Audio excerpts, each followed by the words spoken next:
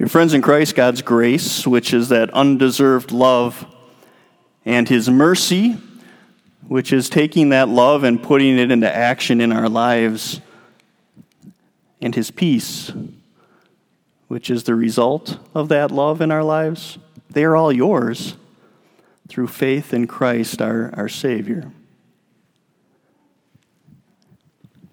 And so which one is it? As you watch the news, do we have an outbreak?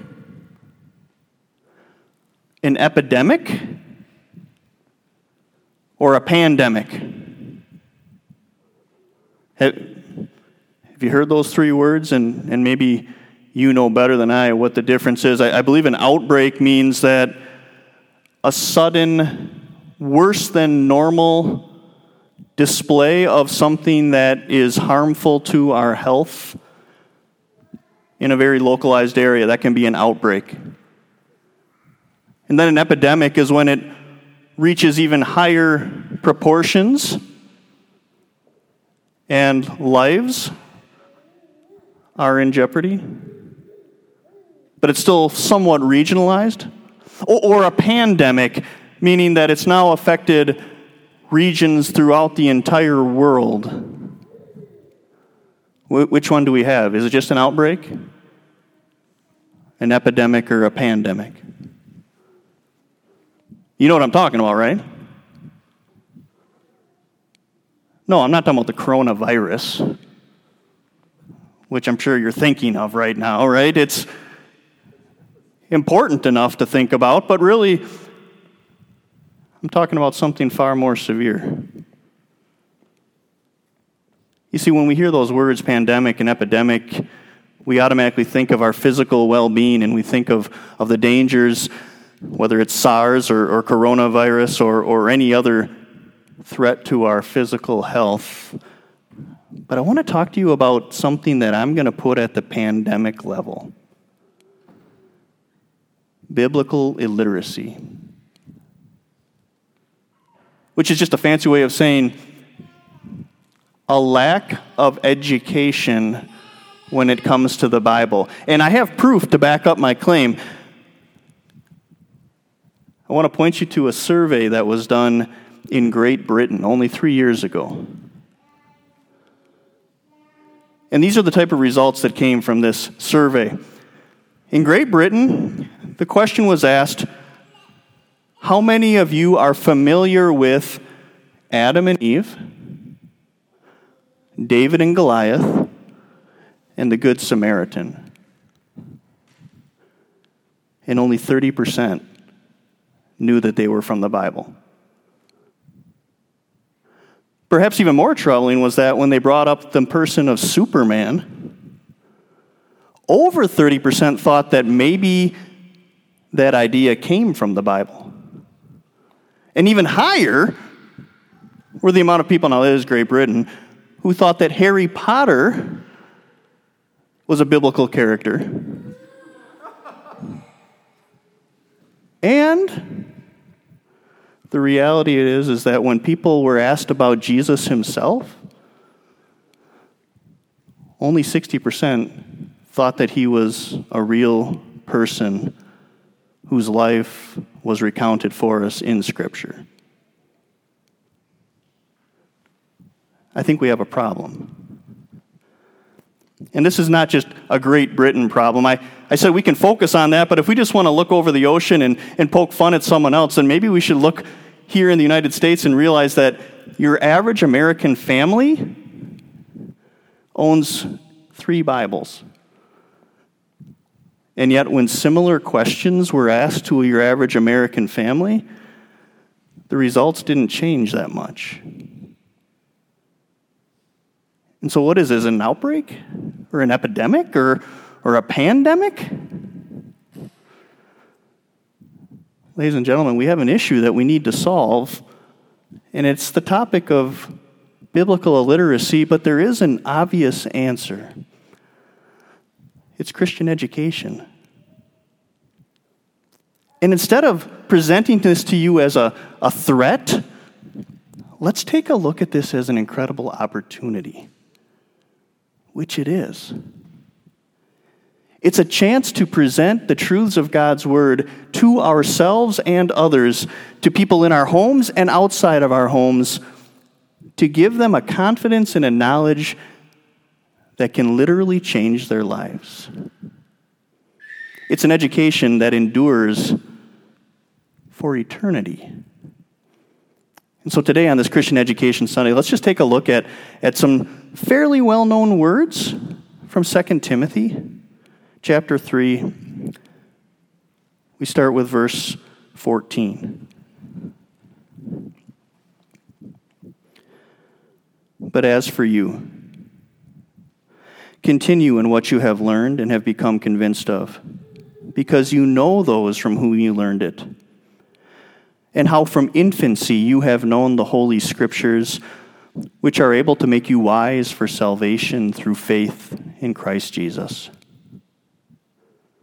All Scripture is God-breathed and is useful for teaching, rebuking, correcting, and training in righteousness, so that the man of God may be thoroughly equipped for every good work.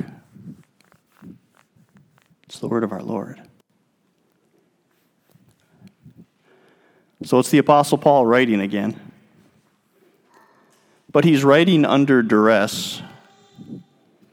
I want you to have that in your mind as you think about 2 Timothy. Obviously, a previous letter had been penned by Paul to Timothy, his younger but not necessarily young protege.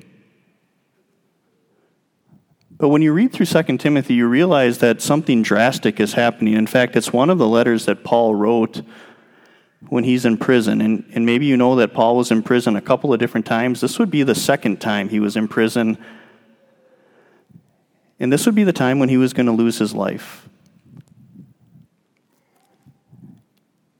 And so some people consider 2 Timothy to be his last will and testament.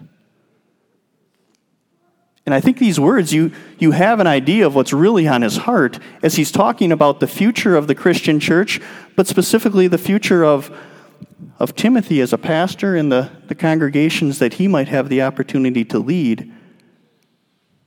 And what do you see on his heart is the desire that people who have God's word continue in it and persevere in it.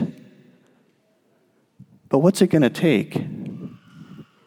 It's going to take emphasizing the value of Christian education. Because it's an education that endures even beyond this world. And so look at his opening words. He says, "But as for you, continue in what you learned and have become convinced of, because you know those from whom you learned it, and how from infancy you have known the Holy Scriptures, which are able to make you wise for salvation through faith in Christ Jesus." And in that section of our word today, you have laid out really what the purpose of Christian education is. Every type of education is geared towards making you wise in some form or another.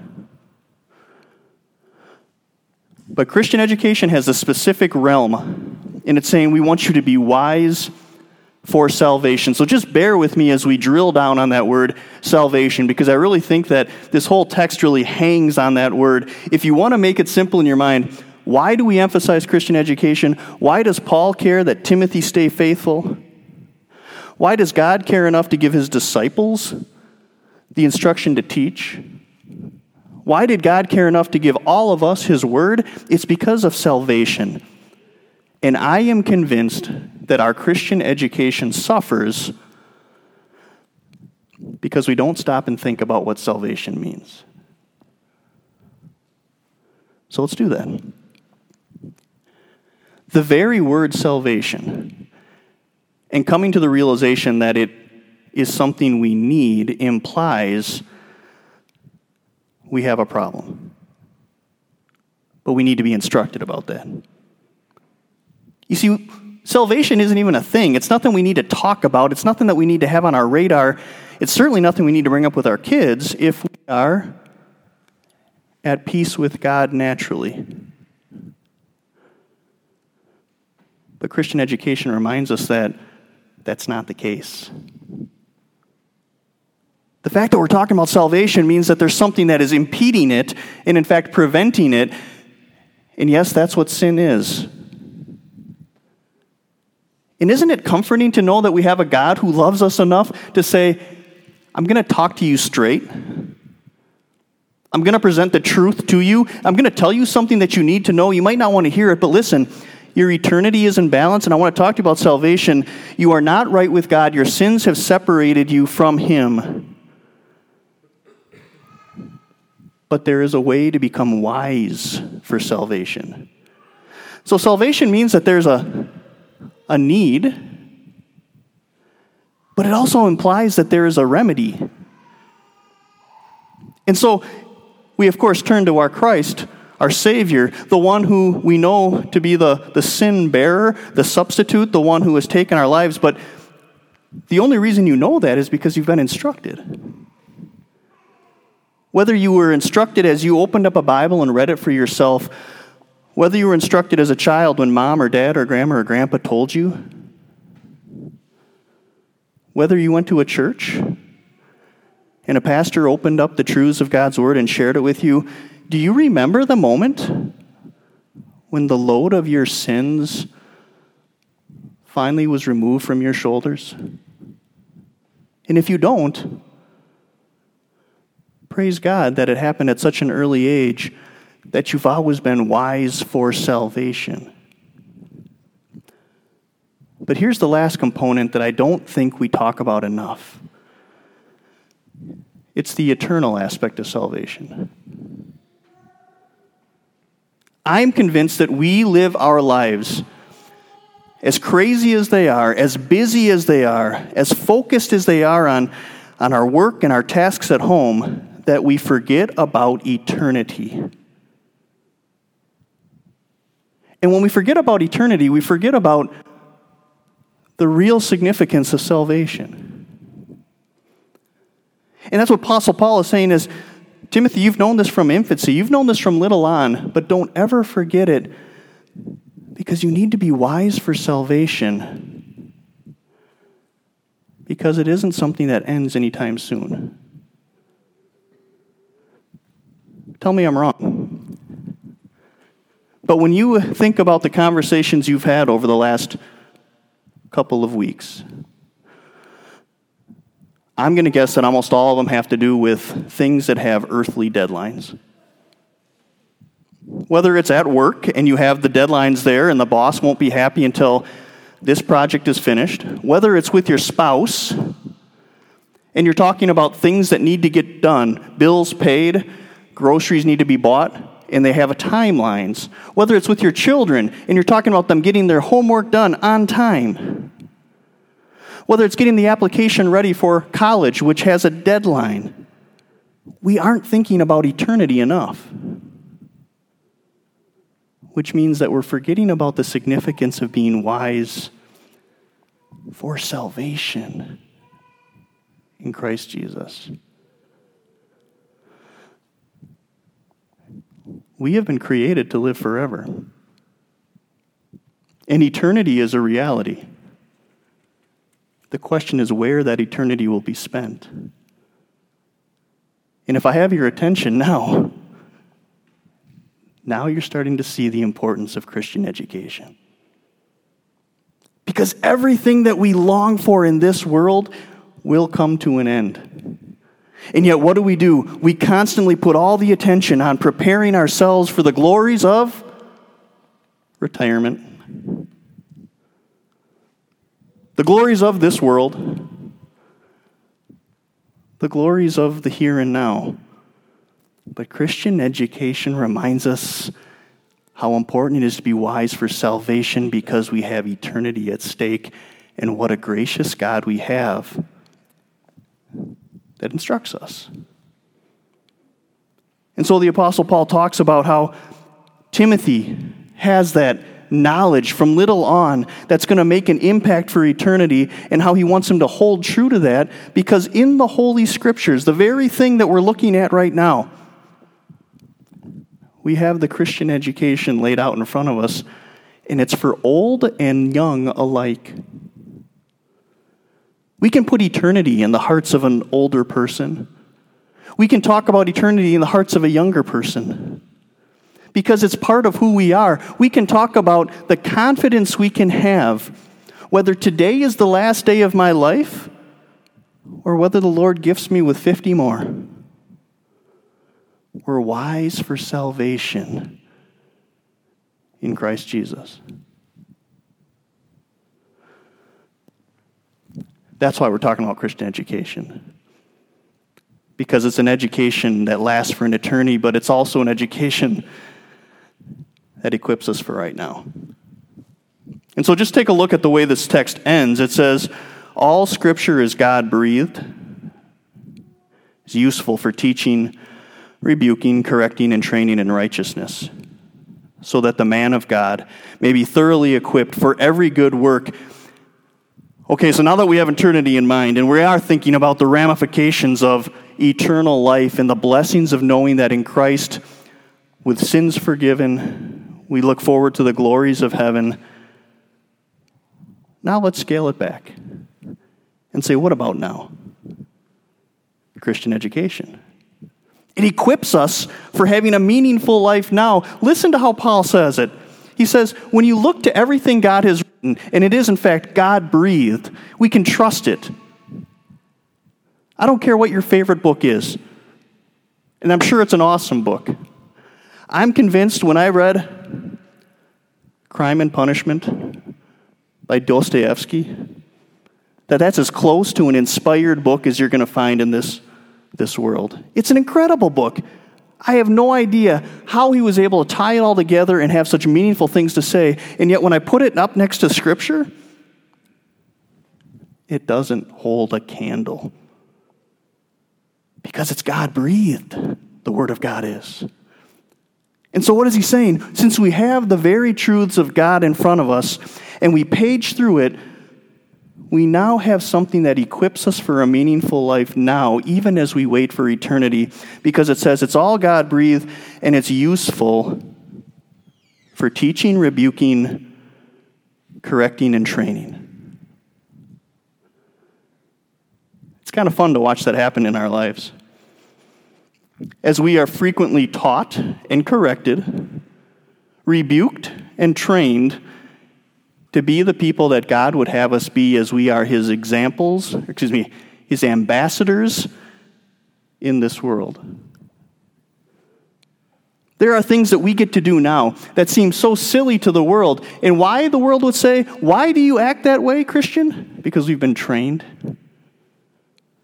Christian education. We've been corrected to not think about the things of this world as the be-all and end-all. Why?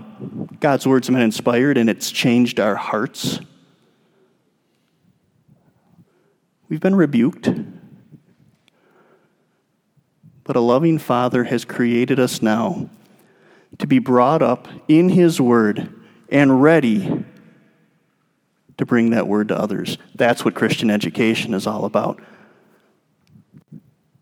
As you were looking through these words, do you know who the unsung hero is? It's found in the word infancy. When the Apostle Paul is reminding Timothy, continue in what you have learned and how from infancy you have known the Holy Scriptures.